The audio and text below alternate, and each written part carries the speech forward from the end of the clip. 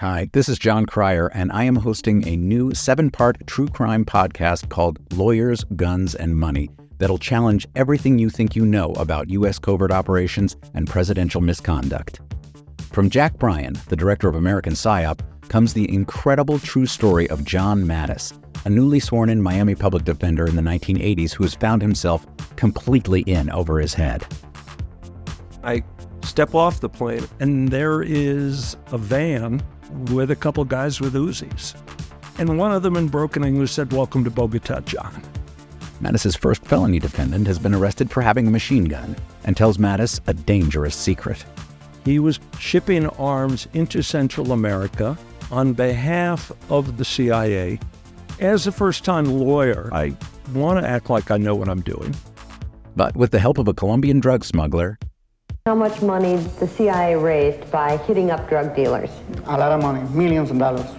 An Alabama mercenary, they were prepared to die to the last man. I saw this in them. I saw the fire in their eyes. And they made me their war chief.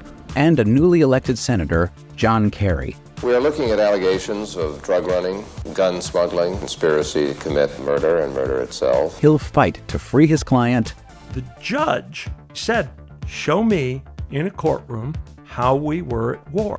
Expose an illegal war being run by the White House. I mean, I wanted him involved, but I didn't want to be on record as doing it. And somehow stay alive in the process.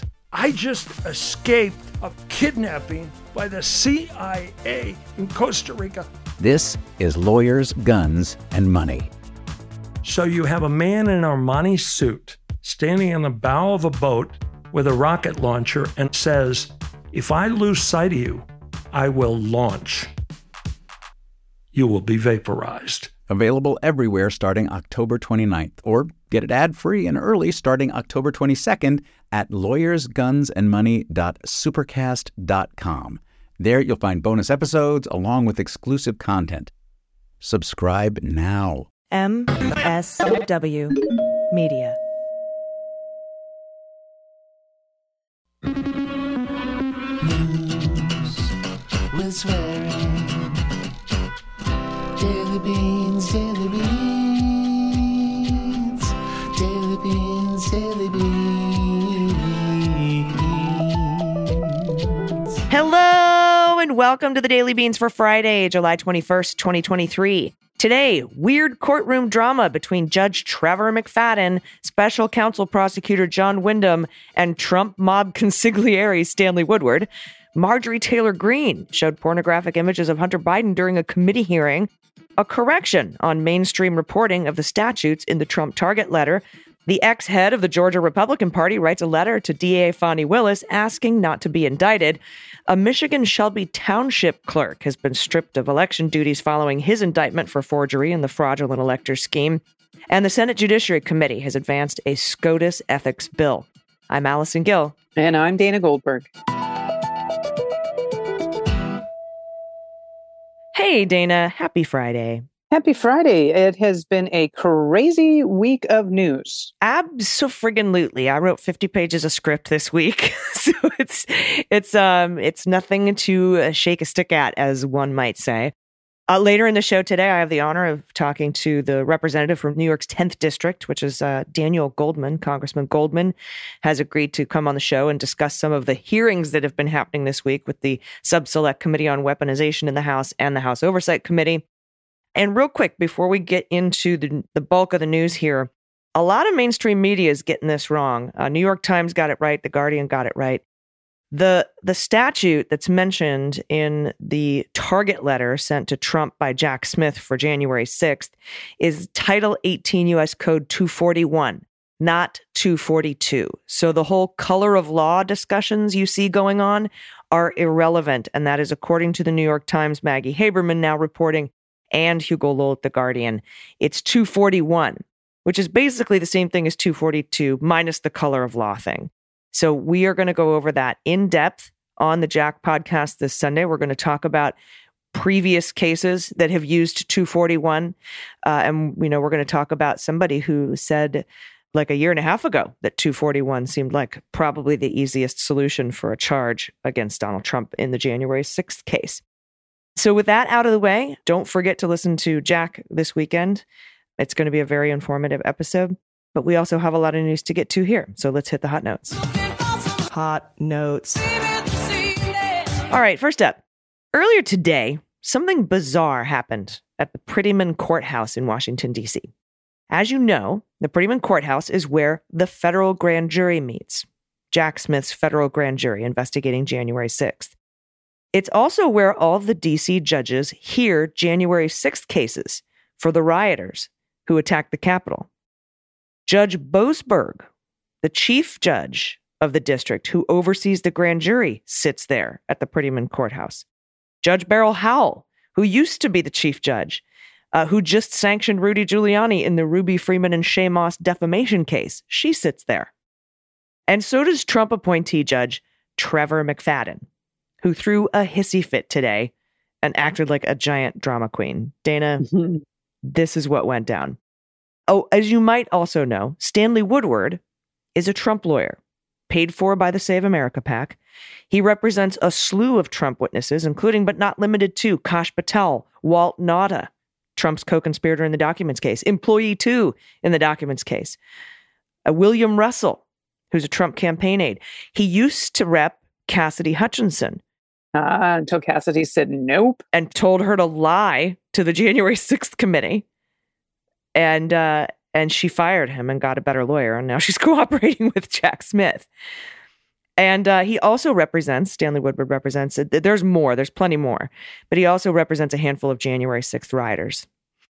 So here's what went down today at the Prettyman Courthouse. Trump aide William Russell was there with his attorney, Stanley Woodward, to testify before the federal grand jury investigating Donald Trump for the coup for January 6th.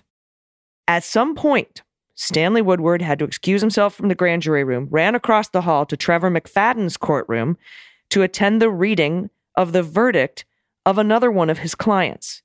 Oh my God. Trump's State Department appointee and January 6th rioter, Frederico Klein. Now, Klein opted for a bench trial, which means a trial with no jury, and the judge makes the final call. And Trevor is going to read his verdict in the Klein case, and Stanley Woodward's late. So he's late. So to Judge McFadden's verdict reading, which really, I guess, upset the sensibilities of Judge Trevor. So he asked Woodward why he was late.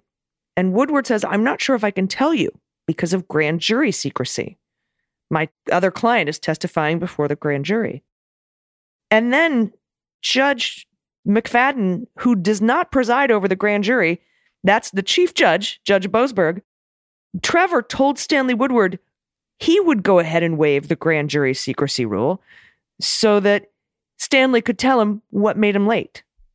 And fucking Stanley Woodward said in open court, "Oh, well, my client is testifying about matters that have to do with executive privilege to the grand jury, the federal grand jury." Oops. And as if that weren't bad enough, Judge McFadden then sent a court clerk to the federal grand jury room to fetch the special counsel lead prosecutor, John Wyndham, and the other prosecutor, and bring them to his courtroom. And he made them sit in the front row while he read his verdict. And then like children, and then finally called them up to the bench with Woodward, at which point he turned on a court husher. And I had to ask on Twitter, like, what the frick is a court husher? Is it what I think it is? It is. I just learned today it's a button you press that generates white noise in the courtroom so no one can hear what the judge is discussing. Now, eventually, he dismissed them, Trevor McFadden, and they headed back to the grand jury room, wasting about 45 minutes of their time, the grand jury's time, Judge Boasberg's time, and our time, frankly. They might have had time otherwise at the end of today to vote on a true bill, to vote to indict Donald Trump if McFadden hadn't had his little hissy fit.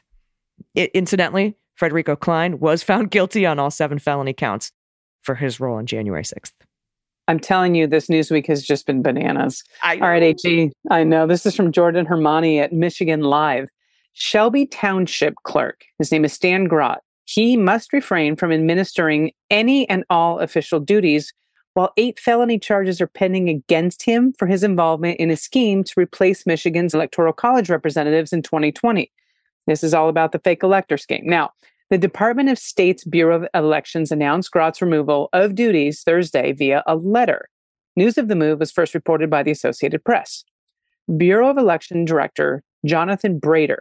He wrote the allegations, quote, fundamentally undermine voter confidence in the integrity of elections, while acknowledging he could be eventually exonerated.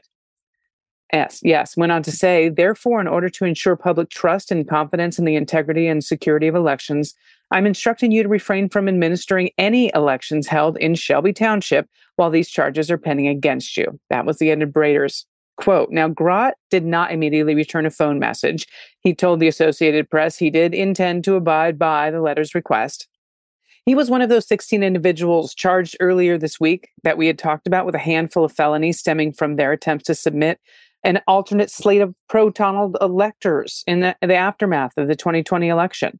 Now, these include conspiracy to commit forgery, which is a 14-year felony, by the way, 2 counts of forgery, also a 14-year felony, conspiracy to commit uttering and publishing, which is a what?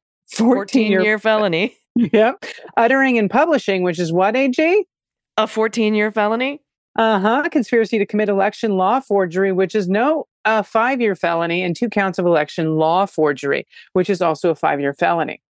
The group, according to Attorney General Dana Nessel, who rocks the fucking box, allegedly sought to nullify the result of the presidential election in Michigan in order to ensure Trump, then president, would receive a second term. And this is a quote again. The false electors' actions undermine the public's faith in the integrity of our elections and, we believe, also plainly violated the laws by which we administer our elections in Michigan. Nessel said in a statement on Tuesday, my department has prosecuted numerous cases of election law violations throughout my tenure, and it would be malfeasance of the greatest magnitude if my department failed to act here in the face of overwhelming evidence of an organized effort to circumvent the lawfully cast ballots of millions of Michigan voters in a presidential election, end quote. Thank you, Dana. Now, as part of his removal of duties, Grot cannot, these are the things he cannot do. He cannot perform voter registration or routine list maintenance. He's not allowed to order election supplies or ballots. He can't process absent voter ballots applications or issue absent voter ballots. He's not allowed to prepare polling locations or recruit, assign, or train election inspectors. He's not allowed to maintain membership on the township's election commission. He can't have a role in the logic or accuracy testing. What that does, it ensures voting equipment and ballots used in an upcoming election are properly display a ballot, collect votes, and tabulate those results. He's not allowed to address election day issues at all, and he can't compile unofficial results or a post-election canvass. There's a lot of shit he cannot do, which is probably basically everything he's supposed to do. Now, others also charged for their role in the false electors plot. They include former Michigan Republican Party co-chair Michonne Maddock, Kathy Burden, who's one of the 3 Republican National Committee representatives for Michigan, Kent Vanderwood, the mayor of Wyoming, and Marion Sheridan, who's the party's current grassroots vice chair. These weren't just 16 schlubs that lived in Michigan. These are Republicans that have held office or that have committee assignments. It's crazy. Yep, they're lawmakers. Unbelievable. Yeah, Stan Grot. I am Grot. That's an interesting name. All right, up next, another fraudulent elector is in trouble, this time in Georgia. Lawyers for Georgia's former Republican Party chair are again trying to fend off their client's possible indictment into criminal interference with the 2020 election. Ex-GOP chair David Schaefer was within his constitutional rights when he cast an alternate is in quotes, electoral college ballot for then President Trump, and therefore should not be criminally charged. That's what Schaefer's lawyers told Fulton County District Attorney Fonnie Willis. He was within his constitutional rights. His right to forgery, his right to commit crimes is protected, apparently, under the 1st, 5th, and 14th Amendment, according to this letter. So crazy. The attorneys made their case in a 13-page letter sent to Willis on July 18th. Willis is expected to seek the indictment against several individuals in August. She has previously identified Schaefer as one of the targets.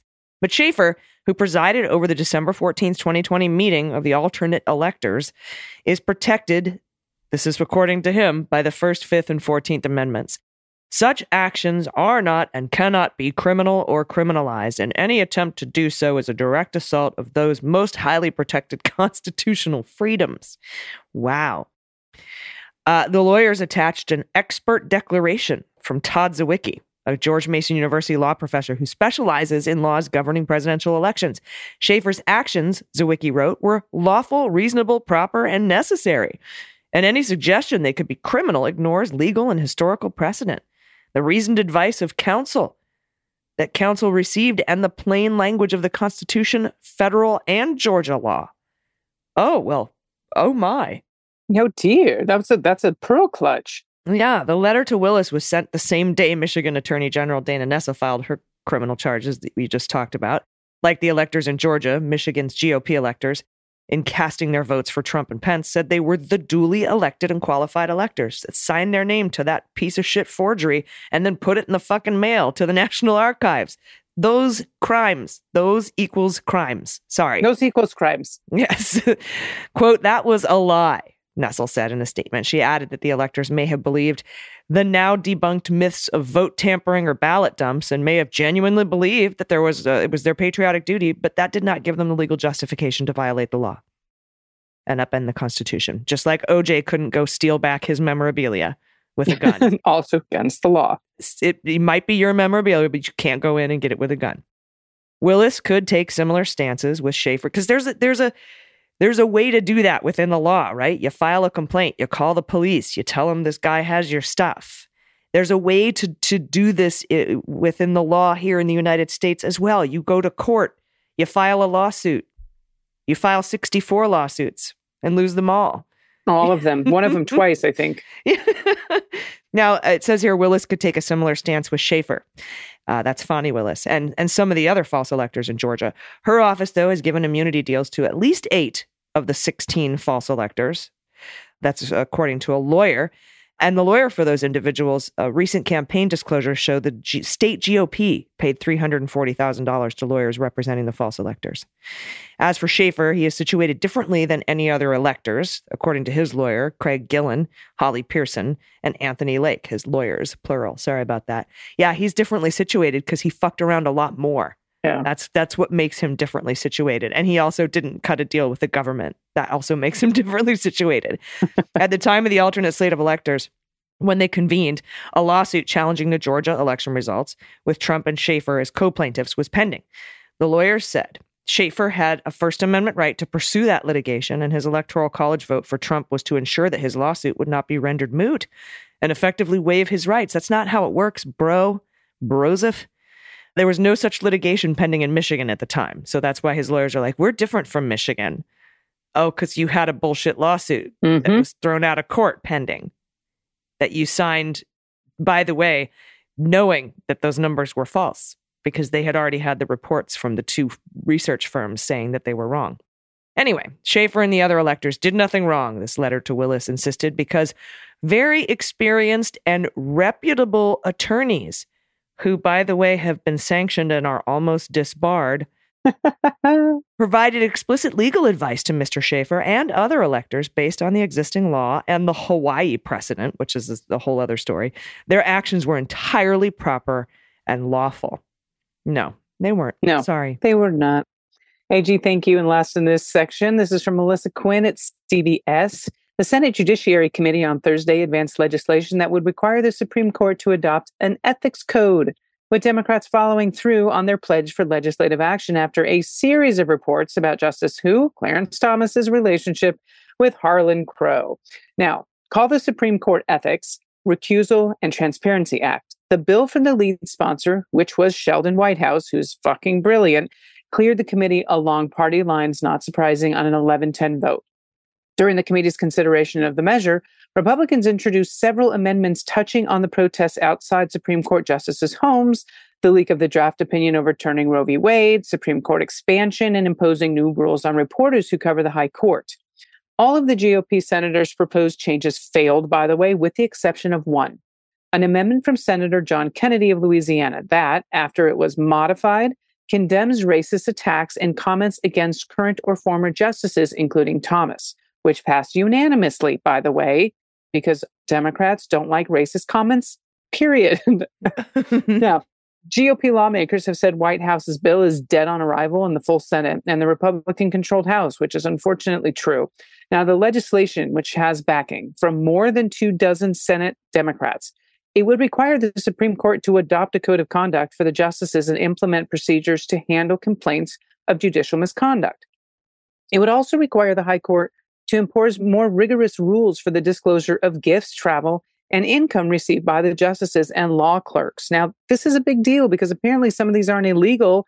They're just really fucking shady. Yep. And it shouldn't be happening. Yep. Now, the measures call for the Supreme Court to establish procedural rules that require each party in a case or entities filing, quote, friend of the court briefs to disclose their gifts, income, or reimbursement provided to the court's members, and hardens rules for when justices or judges must recuse themselves from cases. Now, Judiciary Committee Chairman Dick Durbin, an Illinois Democrat that we know and love, said the legislation would bring Supreme Court justices in line with other federal officials and is a, quote, crucial first step in restoring confidence in the High Court, which has a pretty good approval rating of about like the live action of Cats. I think that's basically that low. Now, this is a quote from the story. The live action of Cats was really bad. Okay. The movie live action of Cats was so bad, I think they may actually have a better approval rating than the Supreme Court right now.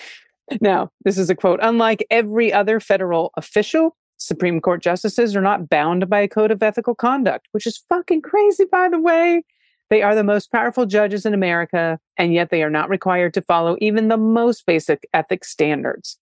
It's time for the highest court in the land to be held to the highest ethical standards, he said in the statement.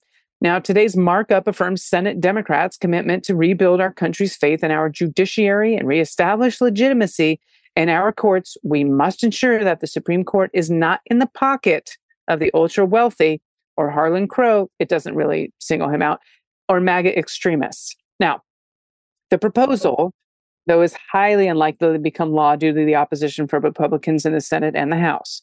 GOP senators have painted the revelations about Thomas as part of a broader attempt by Democrats to delegitimize the High Court's conservative majority after major decisions on abortion, guns, affirmative action, and religious rights. House Speaker Kevin McCarthy suggested he did not believe Congress should step in at all. Of course he doesn't.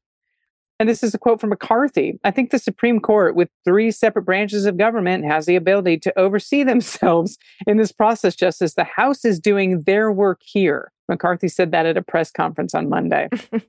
Senator Lindsey Graham, who is the Judiciary Committee's top Republican, puts the bill's prospects in stark terms, saying, and I quote, "This ill-conceived effort in the name of reforming the court will go nowhere in the United States Senate." And went on to say, this is a bill to destroy a conservative court. Well, hold on a second. Yeah. So putting ethics into the court destroys the conservative part of it? And according to Lindsey Graham. Wow, great quote. Yeah, Lindsey went on to say, oh, I'm sure this is going to get better. This bill is to destroy a conservative court. It's a bill to create a situation where conservative judges can be disqualified by statute. Lindsey, it also disqualifies Democratic, and of course, judges are supposed to be not Democrat or Republican, which we know is such bullshit, but stop. Went on to say, it's a bill to rearrange the makeup of how the court governs itself, and it's an assault on the court itself. Actually, no, if you want to talk about assault, talk to Clarence Thomas and possibly Kavanaugh. He said that during a Judiciary Committee, by the way. While there have been previous proposals focusing on the ethics rules at the Supreme Court, momentum behind legislative action built over the news organization ProPublica revealed that Thomas accepted luxury vacations and travel arrangements from Harlan Crow. We know that. And now this was over the course of their 25-year friendship. The outlet also found that Crow purchased 3 properties from Thomas and his family for more than $133,000 in 2014. We know that he paid tuition for Thomas's grandnephew at 2 private schools. We know that there's a lot of interesting things happening with Harlan Crow. And I don't know about you, AG, but I always pay tuition for my friends' kids, and I buy houses for them, just to help them out. Well, I mean, if they're going to take you on a luxury yacht, oh no, it's the same. Oh, they're doing all of it. Yeah. Yeah. Oh, and I only took that because who else was going to use that first class seat? It was just empty. Very one-sided relationship. I mean, Harlan Crow is just being used. Isn't he? Well, it seems the Senate Judiciary Committee and Finance Committees have asked Crow for an accounting of the gifts, trips, and travel arrangements he's given Thomas, though he has rebuffed their request, saying, we don't we don't have it right. Listen to me, Dick Durbin, read my lips. Subpoena the man. You have subpoena power. Subpoena Do him. Do it. All right, everybody. We'll be right back with Congressman Daniel Goldman to discuss the oversight and weaponization hearings from this week. Stick around. We'll be right back. After these messages, we'll be right back. Everybody, welcome back. Joining me today, he sits on the House Sub-Select Committee on Weaponization and the House Oversight Committee representing New York's 10th District. Please welcome Congressman Daniel Goldman. Hi, Congressman Goldman. How are you? Good. How are you, Allison? I'm doing great today, although, it's been a marathon of interesting hearings for you, and I've been doing my best to watch all of it and feeling for you as you have to sit through a lot of this. But when you are up for questioning, it's always important to pay attention. And today, there was a censorship hearing, I guess, right? Talk a little bit about that hearing and what your line of questioning about the laptop was with the guests that were there today. Yeah, so look, the biggest guest, the highest profile guest was Robert Kennedy Jr., who purportedly was supposed to come because of Republicans' assertions that he was censored by social media, presumably at the direction of the government. It was pretty interesting to me.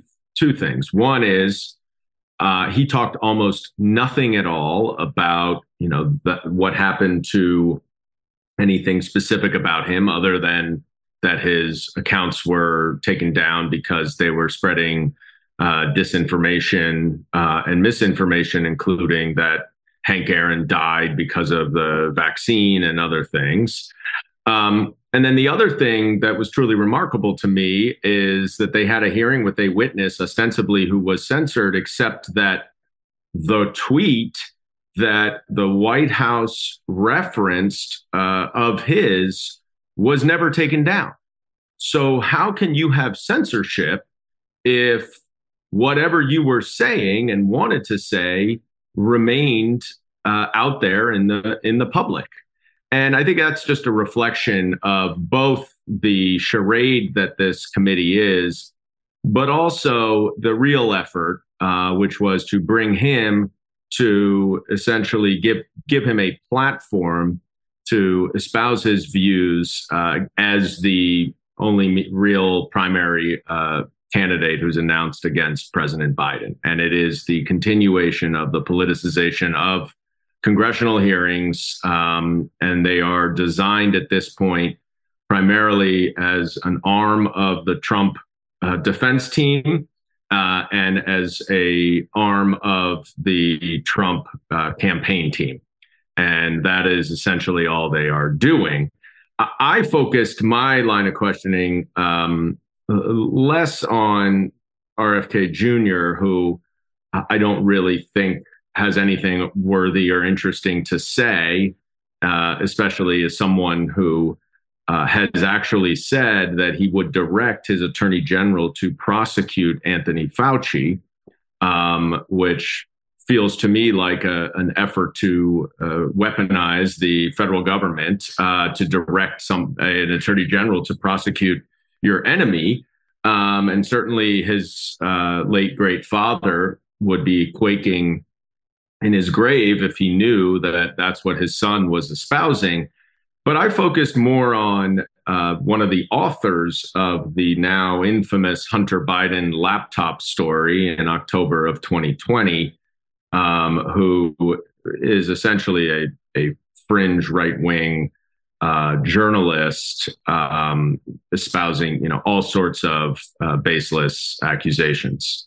Yeah, I thought that line of questioning was superb. It was succinct because there were a couple of things that you brought up with regard to the laptop and Ms. Morris, I believe her name was. And you basically started off with whether or not they were able to do a forensic audit on first of all, the laptop is real, right? It is a keyboard with a thing, but you got a hard drive. And second of all, did you do a forensic audit? How did that line of questioning turn out? Look, I thought I was able to kind of show two things. Is they keep talking about this laptop, and that the FBI had this laptop, and Therefore, it's, somehow legitimate, et cetera.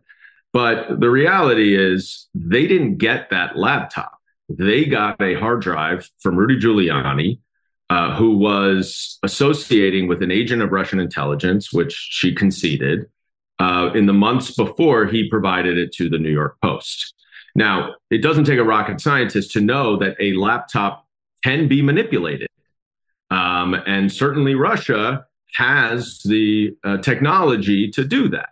You can alter documents, you can delete them, you can add them, you can keep some on that are legitimate. That's a well-known Russian op, right? Is to have some legitimate stuff to legitimize the stuff that you put on there that's fabricated. I mean, that's a very common thing that we see. Exactly. And so the point I was trying to draw out is whatever they want to say about, the FBI's laptop, we and those at, Twitter and other social media companies were focused on the source of the story, the lack of credibility that he had, his association with Russian intelligence agents who we were trying to prevent to influence the election.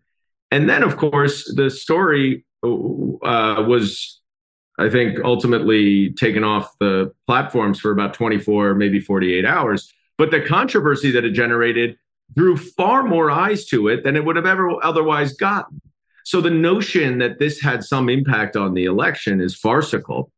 And unfortunately, in these hearings, you only get 5 minutes. There were a number of other things that I wanted to address. One of the things that this witness said is that the story is 100% accurate. At other hearings previously, I have demonstrated that the very first sentence of it is diametrically opposite to the facts, which is that the Ukrainian prosecutor general was ultimately removed because he was not prosecuting corruption, including at Burisma, not because he was. And so, in fact, by removing him and putting someone else who would prosecute corruption, it is, purportedly or potentially bad for Burisma. And so the whole premise of the Burisma allegations, which have been debunked numerous times, but in numerous ways, including in the first impeachment that I worked on, are now trying, of course, to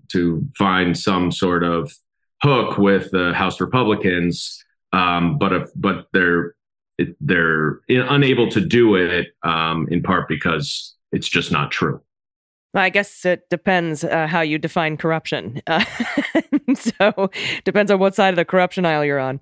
And you also brought up the very good point that Goulding, the other person who worked on that, was not in the byline for that story and had his name removed. And she eventually had to concede that point too about the New York Post story. So I thought that was a really effective line of questioning.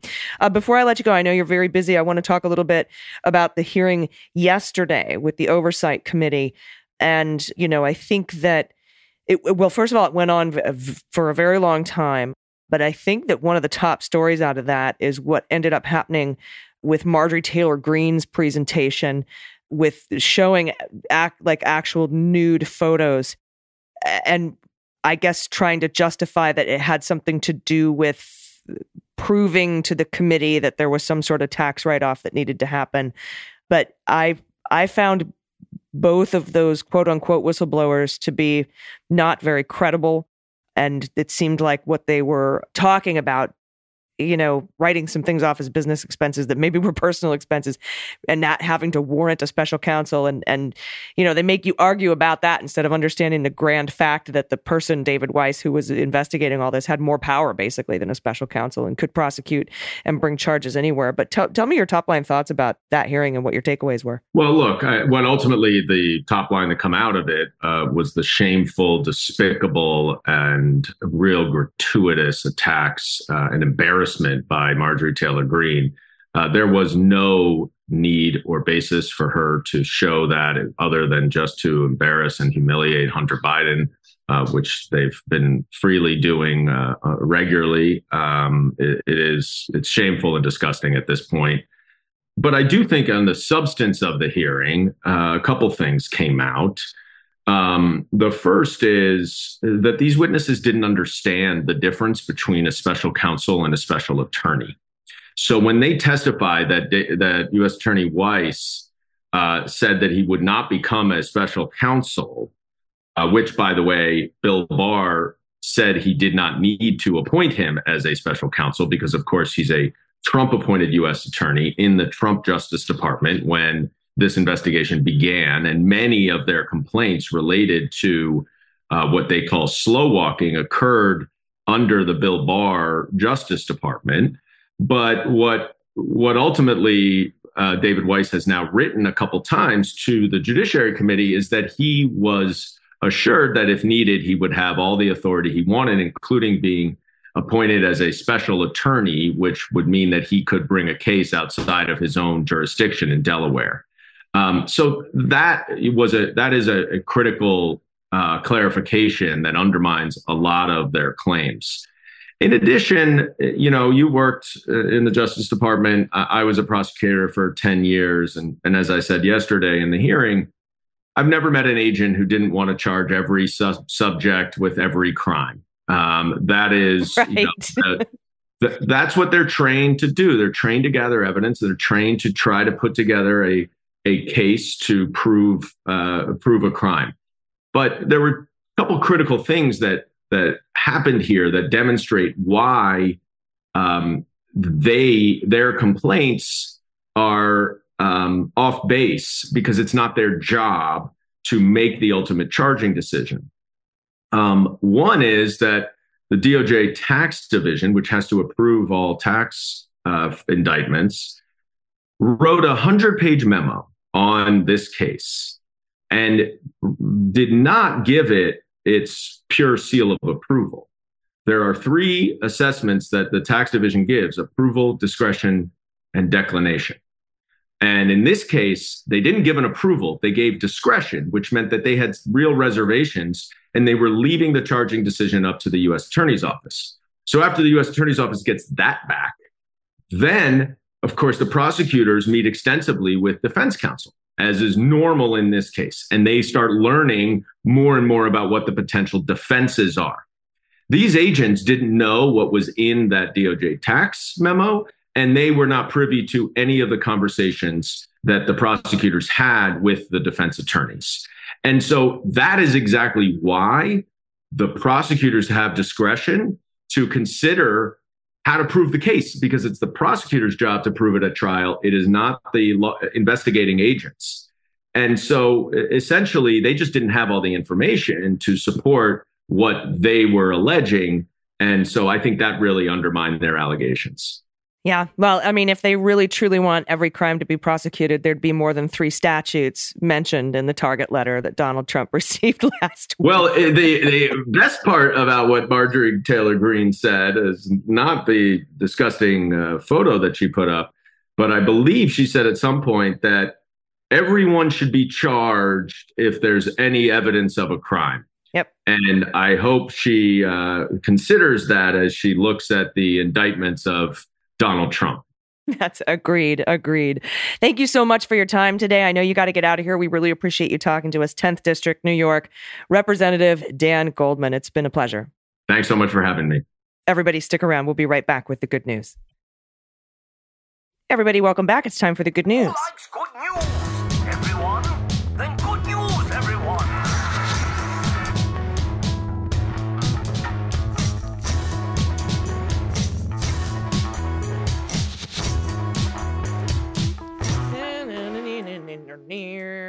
And if you have any good news, confessions, corrections, you want to give a shout out to a loved one or send us an adoptable pet in your area if you can't pay pod pet tax, or do misheard song lyrics, mondegreens with us, or photos of your happy place, or frog orgies, or baby pictures.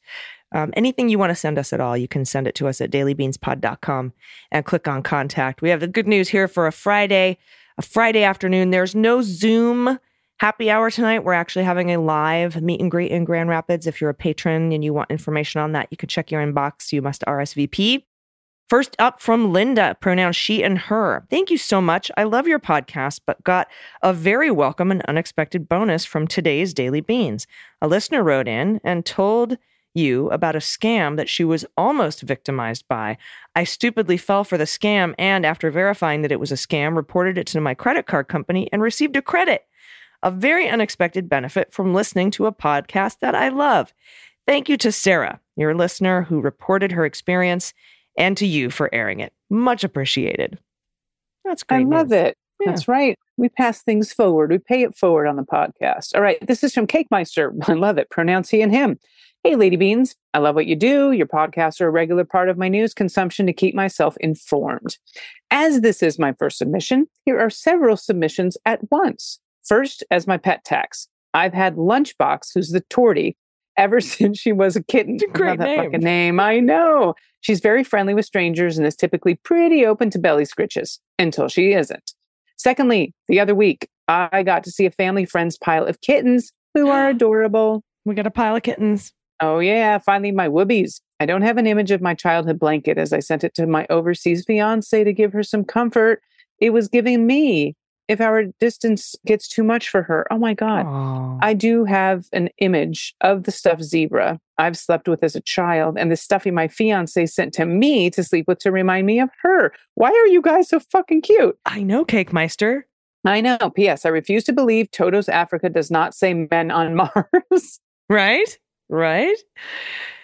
Oh, look at the beautiful tortie. Oh, the kitties. It's a pile. It's a pile of kittens. Oh my gosh, they're all so cute. They're all different colors too. You got a white one with an orange tail. You got a ginger. You've got a light ginger. Then you've got a little black one with white toes. Then you've got an all black one. Then you have a little gray tabby. So Mama was busy. Oh, man. Oh, look at the stuffies. So sweet. Very cute. Thanks, Cake Meister. You guys are awesome. Next up from Helen, pronouns she and her. I want to share some good news about my amazing daughter. Natalie is 18 and COVID homeschooling. I derailed this smart girl's hope of handling college. She totally could, but that's a story for another day.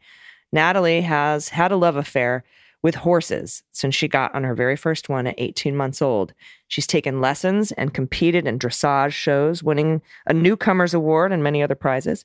She wants to ride professionally, but this mama is clueless about what that process entails, and I didn't know how to guide her. Just last night, we sat down with the owner at her lesson barn, surprised to find out they have a student trainer program and can guide her along the path to becoming a professional rider. Today, we sealed the deal on purchasing her first horse, Whiskey, pictured in the pet cred below. I'm super excited things are falling into place for Natalie and that we're fortunate enough to support her on the road to fulfilling her dreams. Bonus, can you attempt an equestra guest on Whiskey? Oh, Whiskey's beautiful. This one's all you, AG. There's no answer, so I'm just going to guess thoroughbred. That's what I would say. Beautiful horse with the blaze. That's the face marking is called a blaze. Thank you. I learn all kinds of new things about horses all the time. All right, cool. Thank you so much for that submission. And how wonderful. What a great thing. I love it when people are on the road to their dreams. For serious, you know? For serious. All right. Thank you. This is from John, pronouns he and him. Good morning. I just want to say thank you. Long story short, I was born and raised in a traditional Catholic family. And while I always knew I leaned left socially, I would have considered myself a Republican. Well, going through the pandemic led to a lot of introspection while finding multiple podcasts eventually leading to yours. I could go all day with details. However, your show has not only fed me the political news it turns out I'm a junkie for, it also exposed me to some things I wasn't comfortable with, which led to a lot of bias. So I can't thank you enough for exposing me to viewpoints and other perspectives. I've definitely grown as a person in part from this show. A lot more to say, so you'll hear more from me, and I will see you in Grand Rapids. Pet tax. This is Kira, German Shepherd, Belgian Mall about. I think it's supposed to be Malinois, but thank you. Yep, I think we have a typo here. It just says Mall about. Thank you. And then Opie's a Shih Tzu. Opie Kick-Ass McDurson always has to poop in the highest location he can find, and Kira is a big lovey puppy. You know what, John? I love this submission so much because we talk very openly, but almost like we're just sort of in our living room talking to our friends. And a lot of the things that you hear that aren't stories are AG and I's take on how we feel about the world or our experiences or our communities. And to know that it's affected anyone in a positive way that may have just been learning new things about new communities that they may not have either accepted, supported, or that they had biases toward to knock down those walls. What a fucking gift. John, thank you for the submission and the acknowledgement. I love it. And welcome to the family. Pretty outstanding. And look at this beautiful pupper. Yep, that is a sweet pupper. Oh, and here's another beautiful pupper. There's Opie. Oh my gosh, his face. It is. They're both adorbs. They are. They're both beautiful dogs. Thank you for that submission. Senator Duff, pronouns he and him. Hi, AG and DG. Sending this along because I want to thank you for being strong on so many issues Americans care about. I listen every day and you give me the strength to continue the fight. Many times we hear about states that are getting it wrong, but today I want to highlight my state, which I believe gets it right more times than it gets it wrong. Yesterday, Connecticut Governor Ned Lamont signed 4 bills we passed this legislative session. We adjourned on June 7th. Connecticut continues to lead the nation on protecting women's reproductive health, safeguarding abortion rights, access to birth control, and keeping health data private. Here's a brief synopsis of the 4 bills. Protecting medical providers from adverse actions taken by another state. Awesome. Allowing pharmacists to prescribe birth control. Perfect. Increasing access to reproductive care by college students at public institutions of higher education, including gender-affirming care. Protecting the privacy of patient health data online. Awesome. More info on each bill can be found on my Facebook page at Senator Duff, D-U-F-F. Elections have consequences, and that's why everyone's vote is so important. In Connecticut, Ohio, Wisconsin, Texas, and Florida, wherever you are, we can win everywhere, and we could flip the bad to good if everybody votes and brings someone with you. Thanks again for the inspiration. I'm proud to be a part of protecting rights and standing up to the bullies just like you two and so many others. I'm attaching 2 pictures, one with Gretchen Raffa from Planned Parenthood New England at the bill signing, who is a great partner and advocate in our fight. Second, from my pod pet tax, I'll send you our rescue, Molly. Our gotcha day was July 17th, 2017, so we just celebrated 5 years of her saving us. Oh my God, look at the pup. Oh, beautiful. Wow, Senator Duff, that's so cool. I'm so glad you send in these updates, my friend. Yeah, it is nice to hear him. And it's nice that a senator pays their pod pet tax. Right? We have an ethical senator. I love it. I love it too. I know. And if he had gifts, I bet he would tell us about it. All right. We got to wrap this one up. Yep, that's it. It's been a heck of a week. And, I may not be able to get a bonus episode out for patrons for the Beans Weekly Wrap-Up. I will do my best, but I will be traveling this weekend back to the homestead. So please bear with me if I'm not able to get that out. We did get a cleanup bonus out, so you will have that. And of course, we will be recording the Jack podcast for you that will come out this Sunday. Lots of really important details in that particular show. If you haven't been listening, now's a great time to catch up because the indictments are any day now. We are on full-on indictment watch for January 6th. So do you have any final thoughts before we get out of here this weekend? I just want to thank everyone who bought a ticket for Rochester show. We are sold out. So I will see everyone a week from Friday who got tickets, and the rest of you, hopefully I'll be performing in a city near you by the end of the year. So I'll keep you updated on dates and my website and all of that. But I just really want to thank you all for the support. And I'll have a couple other gigs coming up later this year that are open to the general public. One of them will be a fundraiser in Ohio for Planned Parenthood because they need our help. And that'll be in October, and I'll give you more information on that. And that'll be in Cincinnati. So if you're near Cincinnati, I'll be hosting that and raising a lot of money for Planned Parenthood. Awesome. Amazing work, my friend, as always. Thank you. I hope everybody has a wonderful, wonderful weekend. We'll be back in your ears on Monday. Until then, please take care of yourselves, take care of each other, take care of the planet, take care of your mental health. Vote blue over Q. And please take someone with you. I've been HE. And I've been DG. And them's the beans. The Daily Beans is written and executive produced by Allison Gill with additional research and reporting by Dana Goldberg. Sound design and editing is by Desiree McFarlane, with art and web design by Joelle Reeder with Moxie Design Studios. Music for The Daily Beans is written and performed by They Might Be Giants, and the show is a proud member of the MSW Media Network, a collection of creator-owned podcasts dedicated to news, politics, and justice. For more information, please visit mswmedia.com. MSW Media.